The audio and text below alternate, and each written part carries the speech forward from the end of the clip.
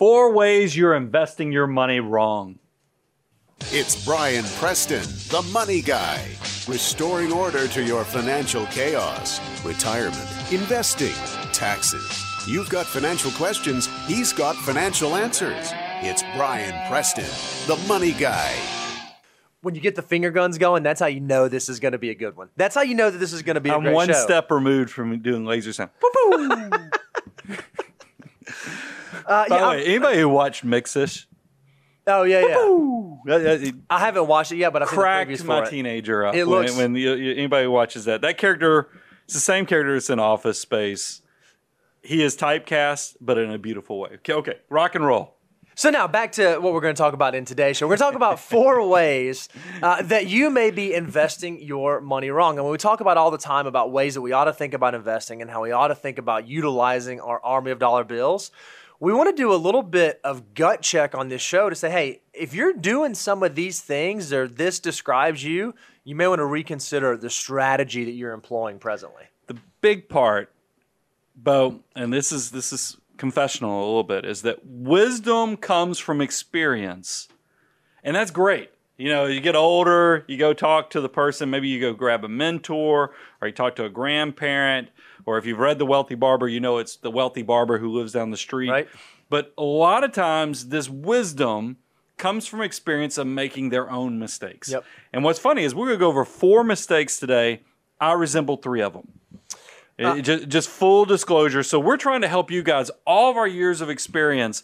We want you to gain this wisdom without paying the expensive ticket price of learning from losing your own money. That's the big part of it. And I think what's great is what we are so fortunate we get to do for a living, being fee-only financial planners. Not only have maybe we lived some of these, but we've seen every one of these mistakes perpetrated in either prospects or clients that we now work with. So let's jump in. Number 1.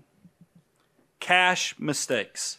Now, this is one, guys, because you hear us. Cash mistakes can come in 1 or 2 ways. Mm-hmm. The first one is you could just not have enough cash. Yep. I think this is when you think of America and their relationship with cash, you realize most Americans just don't even have an emergency reserves or liquidity. What was the stat we always say? It's like 67% of folks don't even have a grand. Can't even come up with $1,000 for an emergency. It's crazy. That's obviously a mistake that you're making with cash. The other big mistake, and this is what we want to talk a little bit about today, is that you can have too much cash. Mm-hmm. You can have the whole analysis paralysis where you just keep building more and more cash. And this is a trend that, here's something shocking.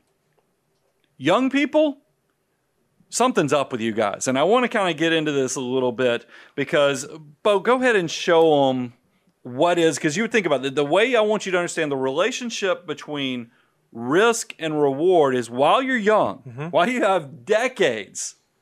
By the way, decades is over 10 years. And a lot of times you younger people, you have 30, 40 years. That's right. So for you to be worried about what's going on with the stock market right now is completely crazy to me, because as you get older, now you minimize your risk as you get older. But while you're young, swing for the fences because you have so much time to recover. Plus, more than likely, your behavior is you're dollar cost averaging. What are we doing here, guys? Yeah, and don't mishear us. Obviously, there are times throughout your financial life where it makes sense for you to be hoarding cash. If you're saving up for a down payment or for a house or a big trip, or there's some investment thing that you have to do, it makes sense. What we're actually talking about are not folks that are holding cash for a very specific reason. Rather, they're holding it either because they don't know what to do with it, analysis paralysis, or they're scared of the market, or they want the sleep at night money, or whatever the case may be. And so those are kind of the things that we're going to talk about. And so what I think is interesting, Brian, there was a study that was done by Bankrate, and it looked at what are the favorite investments by each generation. And it went through 4 different generations: Millennials, Generation X, Baby Boomers, and then the Silent Generation, which was the generation right before the Boomers. And the question was asked, hey, what's your favorite type of investment? What's the place that you want to house your money to work for you? So here's what's interesting about this slide, Bo, is that this is not actually how much they have in these asset classes. This is how much they actually, if you asked them, hey, what's your favorite thing to invest in? Well, this just blew my mind. So let's hit them up. Let's see what the first one is. Millennials. You know, when you think of investing, the first thing I think of is cash. No. Absolutely not. Realize 4 decades, 3 decades. What are you saying? Your favorite investment is cash? Let's at least, okay, if their favorite is cash, I'm sure by the time we get to the silent generation, theirs is going to be cash too. So they just got a little out of order. But no, let's go talk to Generation X. That's my generation. Wait a minute, stock market, 33% prefer the stock market. Baby boomers, they're a little bit older, 38%. Wait a minute, these guys should be thinking about retiring. They're graying. Why do they love the stock market so much? How about the silent generation? These are the people that their parents, were working through the Great Depression. They were actually children during the Great Depression. Surely they're going to be scared of investing and they're going to choose cash. What, stock market? Are you kidding me? So we have the youngest people who have the most to gain from investing, and they're saying their favorite investment is cash. Now, when I looked at this, I immediately asked Daniel. I said, Daniel, I got to know what's the percentage that millennials are actually keeping in cash? Because maybe there's one thing is that your opinion is that I like cash because I like the comfort, I like what it provides, but surely that's not actually what they're using as their investment. This is what Daniel found for me. Millennials keep 25% of their investments in cash. Now, I'm going to give you guys the benefit of the doubt. Bo just laid it out perfectly. Maybe you have a house down payment. You got a car that you're buying. Maybe you have a wedding or something coming up. But I don't think that's the case. I think a lot of you guys are getting trapped by the thought of this whole analysis paralysis. You're just scared to death of what can happen if the market goes down. And that makes sense. I think it's so interesting, even too, the silent generation, that was the generation that grew up in the Great Depression. So the first thing that they knew about money or knew about financial markets was the Great Depression. But they have now lived a life where they've kind of recognized how things work. It's so funny. The millennials, they are the ones that grew up in the Great Recession. They are the ones who saw the housing downturn of 2008 and saw how bad that was. It's interesting that they are tainted by that, but the silent generation has kind of grown through their first interaction with finance as being such a poor one. Well, and it's the first generation. I'm going to be honest with you guys. The news media has completely lost their mind on all things. It's not just politics, it's also on the financial world. You can't, and a lot of that has to do with, and I explained this in one of the most recent shows on, the biggest ripoffs, is a lot of people think all this fake news phenomenon is all political based. Right. And maybe a portion of it is, but a lot of it is also driven by, they're broke, guys. The news media, with the way the internet has revolutionized how content is shared now with the public, your print news media is dying. So with desperation comes flapping around. If somebody's drowning, the first thing you learn when you're a lifeguard is if you're drowning, if somebody's drowning, a lifeguard to rescue them has to stay away because they might pull you under too. Well, that's what's going on with the news media. So do not let the noise freak you out. So let's talk about how do you maximize? What's the techniques that are going to protect you? The first thing, Bo, and we come to this a lot, follow your order of operations. That's exactly right. We've done a number of shows on this. We can even link it in the link below. We talk about if you're going to think about how to employ your dollar of bills, there's an order that you should work through. And while cash is usually at the top of the list, we talk about emergency reserves and having that thing in place, you do have to graduate down the order of operations. You do have to actually work through the order of operations to know what to do with your money. And a big thing with cash, a lot of people, look, cash is something that's important for cash reserves, for emergencies, so that if something bad happens, you're covered. So everybody should have some level of cash. What shocked me is the study and the data point that says that only 6% of people are getting better than 2% return on their cash. I found that, and as of the recording right now, it's just not that hard to go out there and find 2%. I mean, interest rates are at a place right now where cash does yield that. That's more just an error of omission than commission. That's just not being actively engaged in maximizing your financial situation. It's just crazy to take something that can be so good for your portfolio, but there is too much of a good thing. That's right. That safety and that protection is actually a false sense there. And then we also put in here, choose investments that fit your risk profile. Now, I'm going to look at you millennials one more time and tell you the cautionary tale of what happened with my household. I grew up in a household where my parents were scared of investing because they didn't know, they were not sophisticated. So their choice of investment was cash.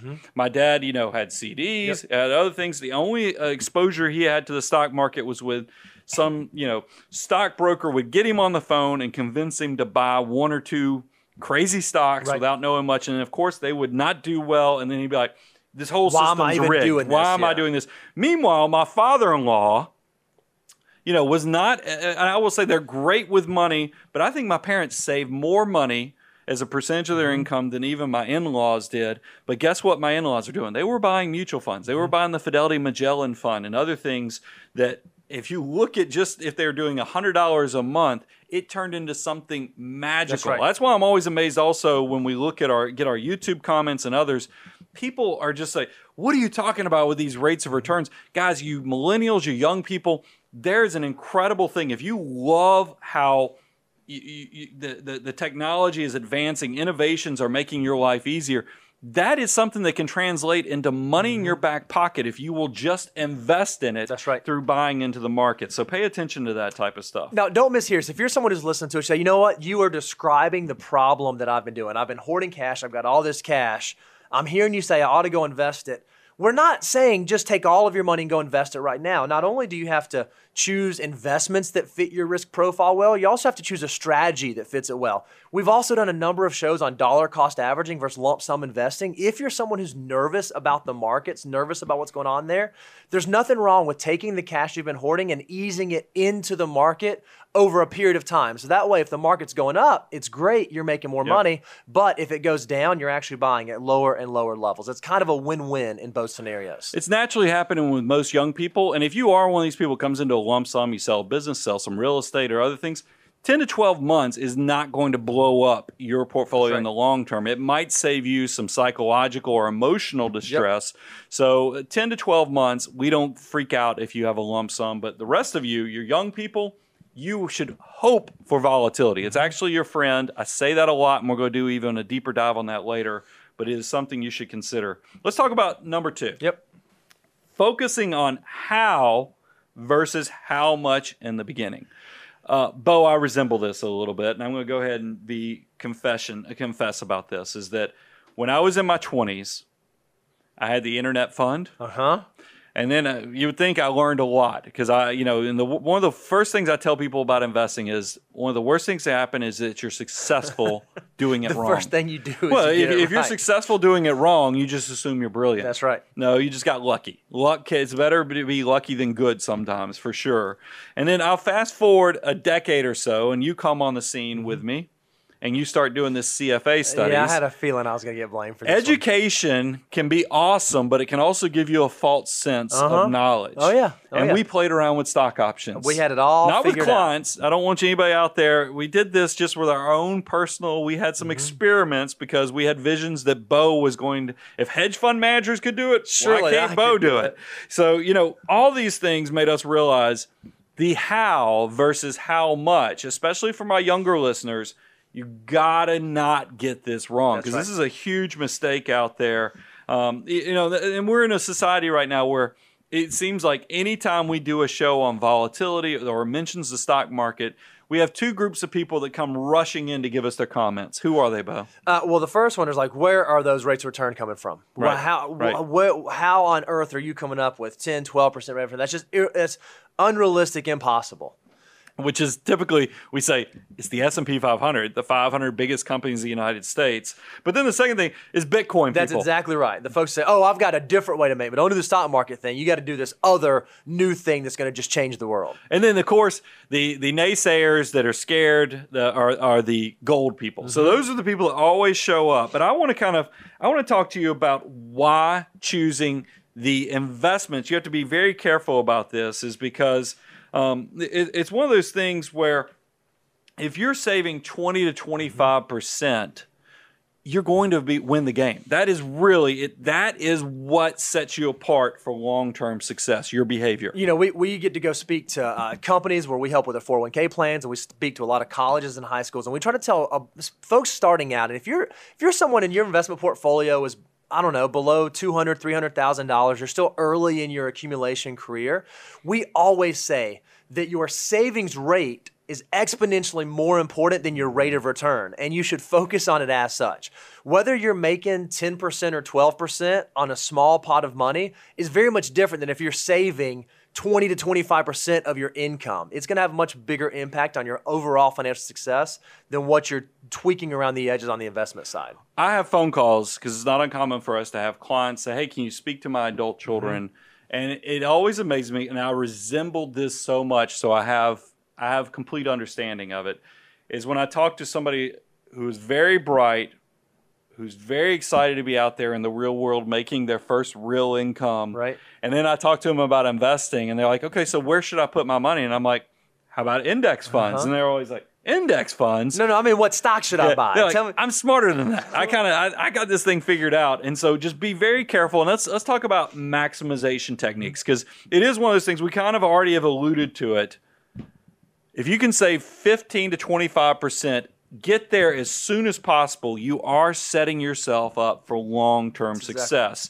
The second part of that, and that ties into, is automate your savings. Exactly right. Make this thing automatic for the people, and the fact that if you can do this where your cash management, your budget plan has the money come out of your accounts automatically and go towards long-term savings goals, guys, you're going to see how easy this is. You won't even miss the money. So automate the savings as much as possible. It's like muscle. You're setting up that muscle memory for long-term success, so that your 401k with your employer, not only are you getting the free money with your employer match, but you're also maxing out the Roth IRAs and all the things that are going to help you have that tax-free option in retirement. I don't know if you saw this, Brian, but when I first started out, I used to say, okay, well, I'll just pay all my bills, and whatever's left over, I'll just save that amount. I'll just save that amount. Now it's kind of the strategy that I tried to start out with in my financial journey. And what I recognized very early is, by some miraculous event, there was never any money left over. It always just kind of found a way to disappear into different places. When you set yourself up to pay yourself first, it's amazing that you don't allow yourself to behaviorally screw that up. We all have leaky houses, or maybe it's just there's a hole in your wallet. That's right. And the fact that everybody who tries to just say whatever's left I will do, you're going to find that is a failure of a system, and that's why we talk about forced scarcity all the time. Remember, you start with budgeting. After you have a plan of success where you've already created a cash flow plan where things are going automatically through automation, it's okay, that forced scarcity, every time you get a new pay raise, every time you have more money coming in, you go ahead and allocate a portion of that for the future so that you don't get caught not respecting how much you need to be saving. And again, we always say that you need to be saving 15 to 25%. Well, you might be listening and be like, guys, I'm nowhere near that. I can't do that. I'm just going to give up on this thing. If you can't start there, start somewhere. If all you can do is $20 a month, $50 a month, $100 a month, whatever the number is, start somewhere, and you will be amazed at how quickly your army of dollar bills will start working for you. We get this, it's either a YouTube comment or an email comes in to us from a podcast listener, and like, I'm 23 years old, y'all talking about saving 25%. I feel like a failure. I'm like, I wasn't saving 25% when I was 23 years old, so I don't want people to get discouraged. It's okay if you have to crawl, then you walk, and then you start running. And that's when you are hitting the 20 to 25%. And this is why we've done shows for how should my teen invest? If I'm a teenager, how should I invest? What's my first investment? We want you guys to understand, remember what even got me to do this for a living was I had an economics teacher in high school tell me if I could save $100 a month, I would be a millionaire by the time I retired. That was like, whoa. Are you serious? So, guys, a little goes a long way while you're in your 20s. So it's perfectly fine if you need to start small with like $50 a month. That is perfectly fine. Yep. The whole thing is we're trying to encourage the behavior that once you start that process and you see your money start working for you, you go like, wait a minute, that $100. Well, let me give you an actual true example. My daughter, y'all know I have a teenage daughter. Last year, because she does babysitting and other odds and ends, she has some money. Okay. I do a dollar for dollar match on whatever she contributes to her custodial Roth IRA. Okay. She gave me $1,100. So proud. So if you do the math on that, we set up a $2,200 custodial Roth IRA. That account is now worth close to $2,600. And it's only been a year and a half since we set this thing up. And I have to believe that in her mind, she's thinking, wait. I just put $1,100 in and now I've got $2,600 in. Yeah. That has to be getting her excited about saving and investing and building for the future. Well, it affirms behavior of the fact that when she starts her first real job, there is a dollar for dollar match. It's probably going to come from her employer. And then the second thing is you can see almost half is also coming from the market working just as hard. So it is an incredible learning opportunity that just that behavior, you're going to get addicted. You're going to say, wait a minute, I just put $1,100. It's now worth $26. I need to get more of this. I like that. I want more of it. And you're going to see that your $50 a month turns into $100 until eventually it is 20 to 25% of your gross income. So let that be a lesson. Focus on what you're doing and the behavior versus where it's going to. And that's the last point on the maximization techniques. Don't even pick an investment. The world it's a lot easier now than it was 30 years ago. Well, a lot of people, when they hear that, don't pick an investment at all. You're like, so leave it in cash? No, you can do target retirement funds. You can set up index funds. Think about Fidelity is now offering zero funds, meaning they have zero minimum, zero cost. I mean, it's and it's a loss leader. They're hoping that you get so addicted to them that you'll open up all kind of other product lines in the future. I get why they're doing it, and it's also because there's a price war between Fidelity and Vanguard. Take advantage of this. Yep. Let this innovation that's going on in the technology and the investment world be to your benefit. Target retirement funds, all you have to do, you choose the year you think you're going to need the money or the year that you think financial independence will be yours. It does the rest. It's aggressive while you're young. The glide path takes it to where it's more conservative as you get closer to retirement. So easy peasy. So mistake number one is that you're making cash mistakes. Mistake number two is focusing on how versus how much early on. What is mistake number three? Oh, man. Being easily distracted. Now you're like, whoa, that's a broad one. What do you mean by easily being distracted? Here's what I want you guys to understand. As you start getting out in the real world, you start making money, you're going to realize everything's not black and white like you thought it was going to be. And that leads to not only just your worldview and how things happen, it also hits your wallet because you're going to find that when you have more cash, you have more free cash flow that can be distracted by consumerism, meaning there's people that want to sell you stuff to consume, like better clothes, better cars, better houses. But then there's also, because you have free cash flow, because you've got your first real job and you're working or you're having more success, it doesn't have to be your first job. It can be somebody who get a big promotion. You're in your 30s and 40s. You got the kids covered. Now you got some actual jingle in the pocket. People want to get in your wallet. They're going to try to start selling you products, life insurance and other things. How do you protect yourself from that? So we want to give you some foundational knowledge. Bo, you're our CFA on staff. Walk them through, because this is the fool's gold of the world. And we kind of alluded to this on one of the second mistakes of how investing works. Talk to them about the tried and true success of index investing. Yeah, that's exactly right. Back in the day, you used to have to go do some research and figure out how to invest and what you're going to invest and what you're going to buy. Technology has changed the world since about the 1980s-ish, where now you can actually directly buy index funds that make it a lot easier. Rather than you going out and determining, okay, do I need to buy Apple or Google or Home Depot or fill in the blank, you can go buy an index, a passive investment, and it's a lot cheaper, and you don't have to think about it. You can actually buy all of those together rather than going to pay a manager who's going to say, you know what, I can pick if I'm looking at the S&P 500, I can pick the 40 of the 500 funds that are going to perform better. Sometimes they might be right, but when you kind of look at the numbers, it's not a high probability scenario that they're going to be right. So if you can't go out and beat the market, why wouldn't you just go out and buy the market? And that's exactly what passive investing is. It's just participating in the rising tide that's going to lift all the boats. So let's give them some data. I love when Daniel pulls data for us, and we'll make sure we give the data points so our podcast listeners who don't get it visually also understand what's going on here. So active versus passive management. This is, do you buy the index fund or do you buy somebody who says they can do better than the index fund? And here's what we found was interesting. Yeah, so we're only looking at domestic equities, so large cap, mid cap, and small cap. We didn't venture out into like international or asset classes.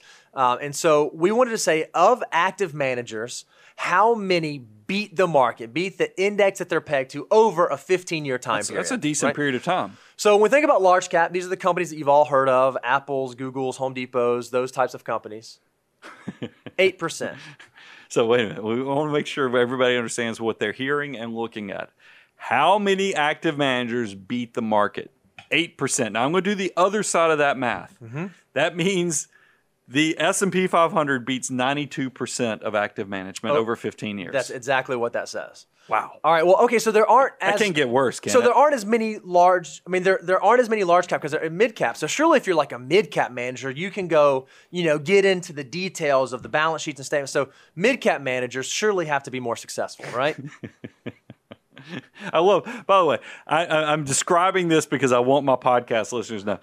These things, like the first one is a guy who's crying. It's a cartoon character who's crying. The mid cap is 5%. Only 5% of active managers beat the mid cap index.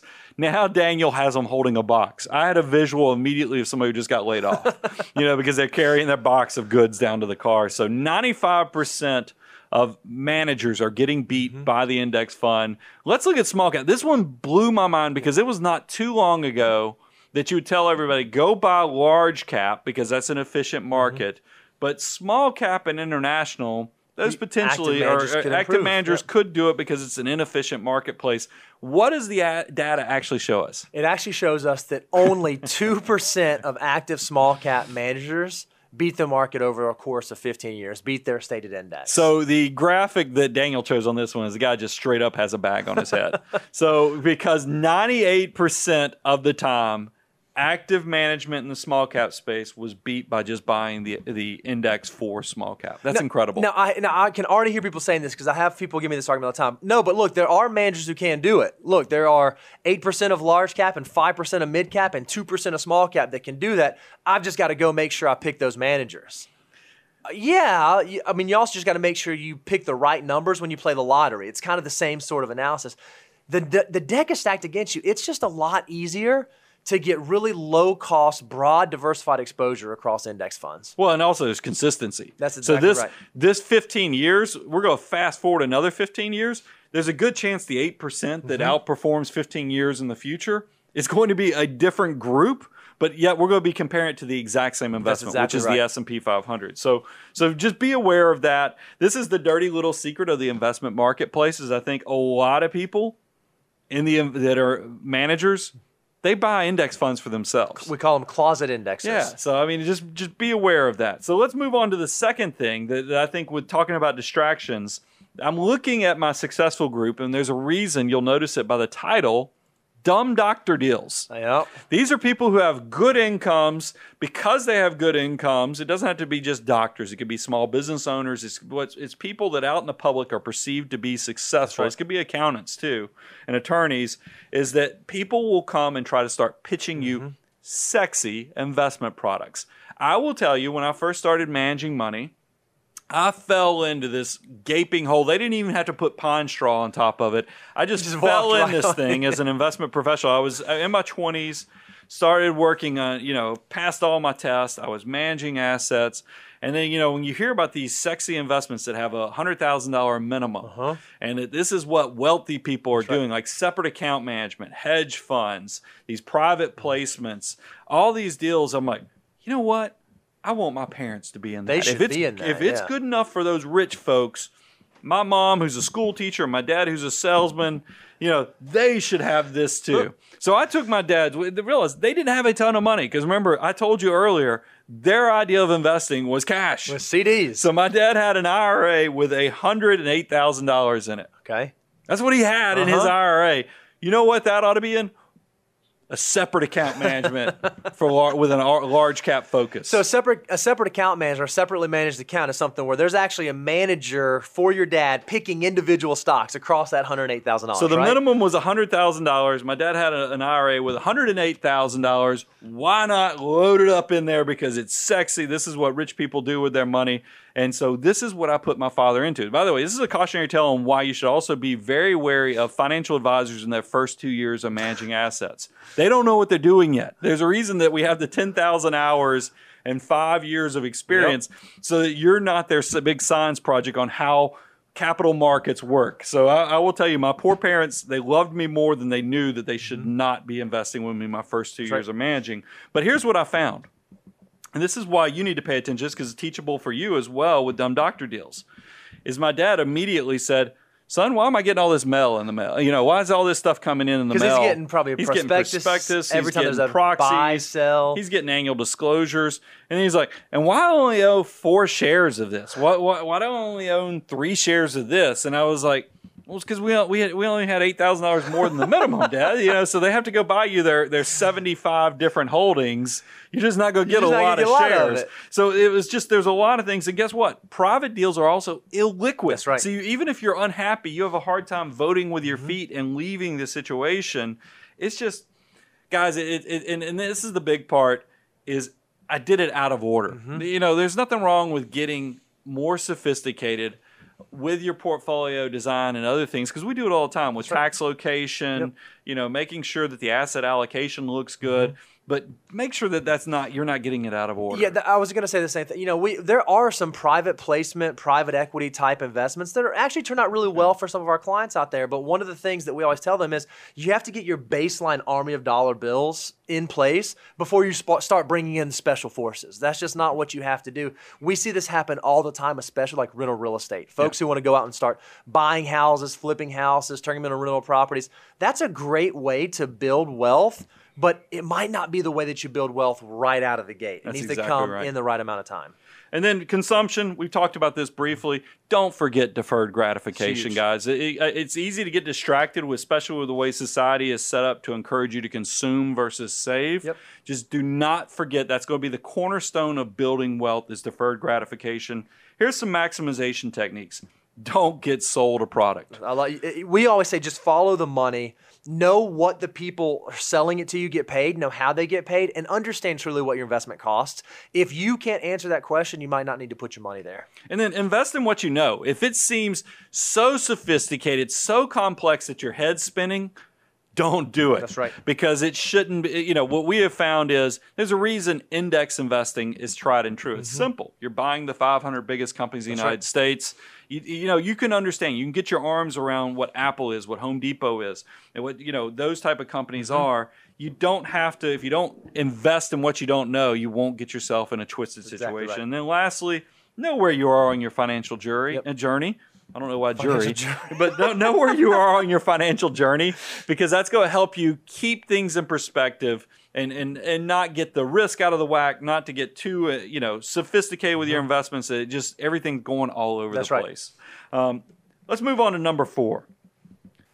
Not adjusting your risk profile. This is one, I want to use a football analogy, Bo. Okay. Seems appropriate this time of year. Well, especially, yeah. And one of the things, it's boring TV, but there's a reason. I completely get it, is if you got a team that's up by 30 points in the fourth quarter with less than 2 minutes, you just know that it's now comes a game of how many timeouts they have. Can we take a knee to let the clock just run out? And they're just going to run the ball, because guess what? If you run the ball, you have less likely it's going to be intercepted. It's just not as risky as if you drop back in the pocket and throw a big bomb down there. You don't have to do that. You're up by 30 points. There's less than 2 minutes. You just need to run the clock out. Like I said, boring TV, but guess what it gets you? A win at the end of the game. You win, and that's one of those things that I think coaches, they realize, I've won the game. Why would I do anything? Because there are folly examples where people will do something stupid and you're like, he had the game won. Why did that coach make that call? That was just stupid. He shot himself in the foot and lost. We see this time and time again with people and their personal investments. That's right. I mean, and I'm looking at you entrepreneurs. A lot of you entrepreneurs, you're like, I made millions because I started this company, So risk has been your best friend. The volatility and the risk of you might lose money has made you a lot of money. So you now have this respect, you have this relationship. And you're like, why wouldn't I want to keep doing this? The problem is you're probably at the point in your life where you have to understand that there is a risk capacity versus risk tolerance discussion. Bo, walk them through the difference between risk capacity and risk tolerance. Risk tolerance is exactly what it sounds like. It's how much risk can you tolerate. So if you're an entrepreneur or someone who's really comfortable with wild swings in the market or crazy investment ideas, you might have a really high risk tolerance. Yep. Risk capacity is how much risk can your financial situation handle. So even though you might have all the tolerance in the world and you'll never lose any sleep, if you don't have the time or the liquidity or the financial resources to be able to have a large capacity for risk, your financial circumstances might not match your capacity. So you have to understand how you marry those two.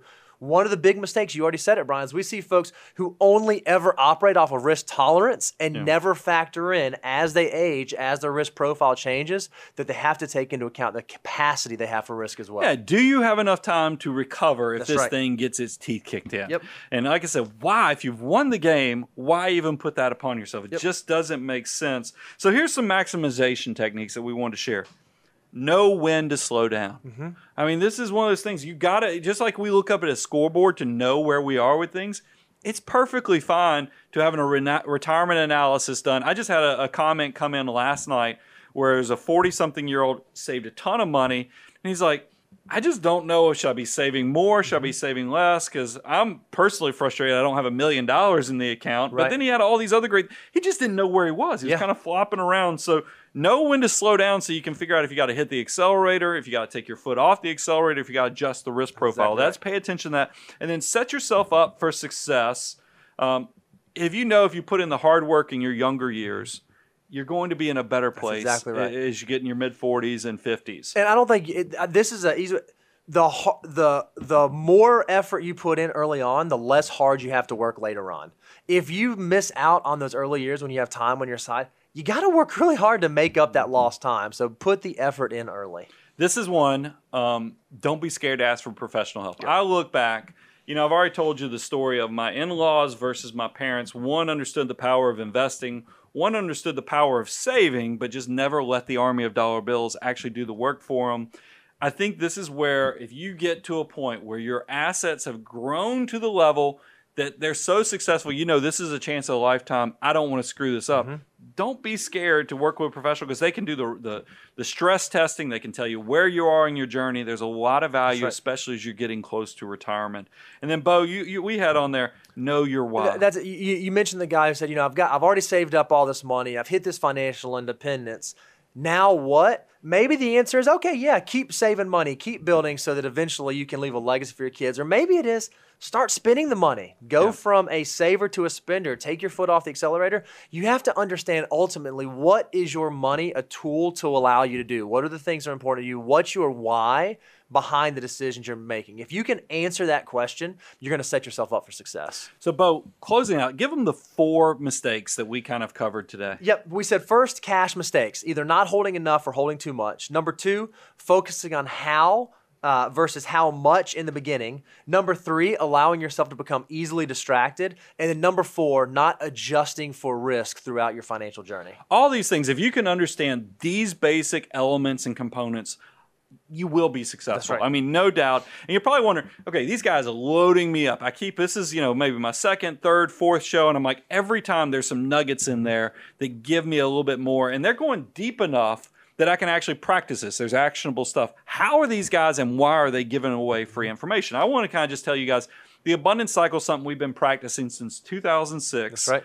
What we want you to do is we want you to come, learn, apply, grow your assets till you reach this point of success that we had talked about. And kind of that final mistake that we see people make is where you're getting so big, you've won the game. Why would you blow this up? Why not bring somebody in to give you the second opinion, look over your shoulder and tell you, yes, this is what your plan should be. This is how much you should be saving. This is how much you could actually start spending right now.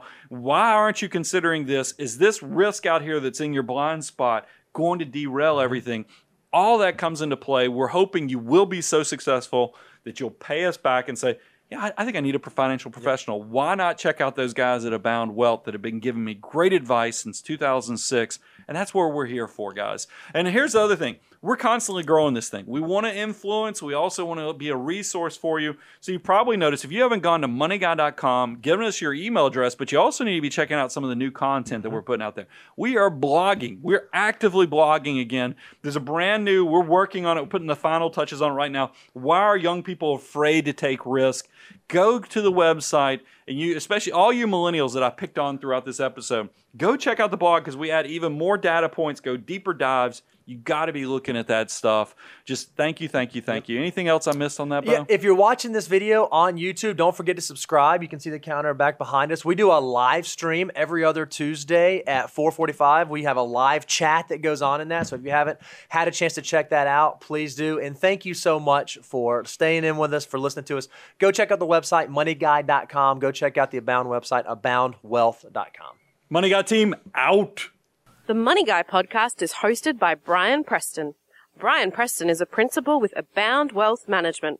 Abound Wealth Management is a registered investment advisory firm regulated by the Security and Exchange Commission in accordance and compliance with the securities laws and regulations. Abound Wealth Management does not render or offer to render personalized investment or tax advice through the Money Guy podcast. The information provided is for informational purposes only and does not constitute financial, tax, investment, or legal advice.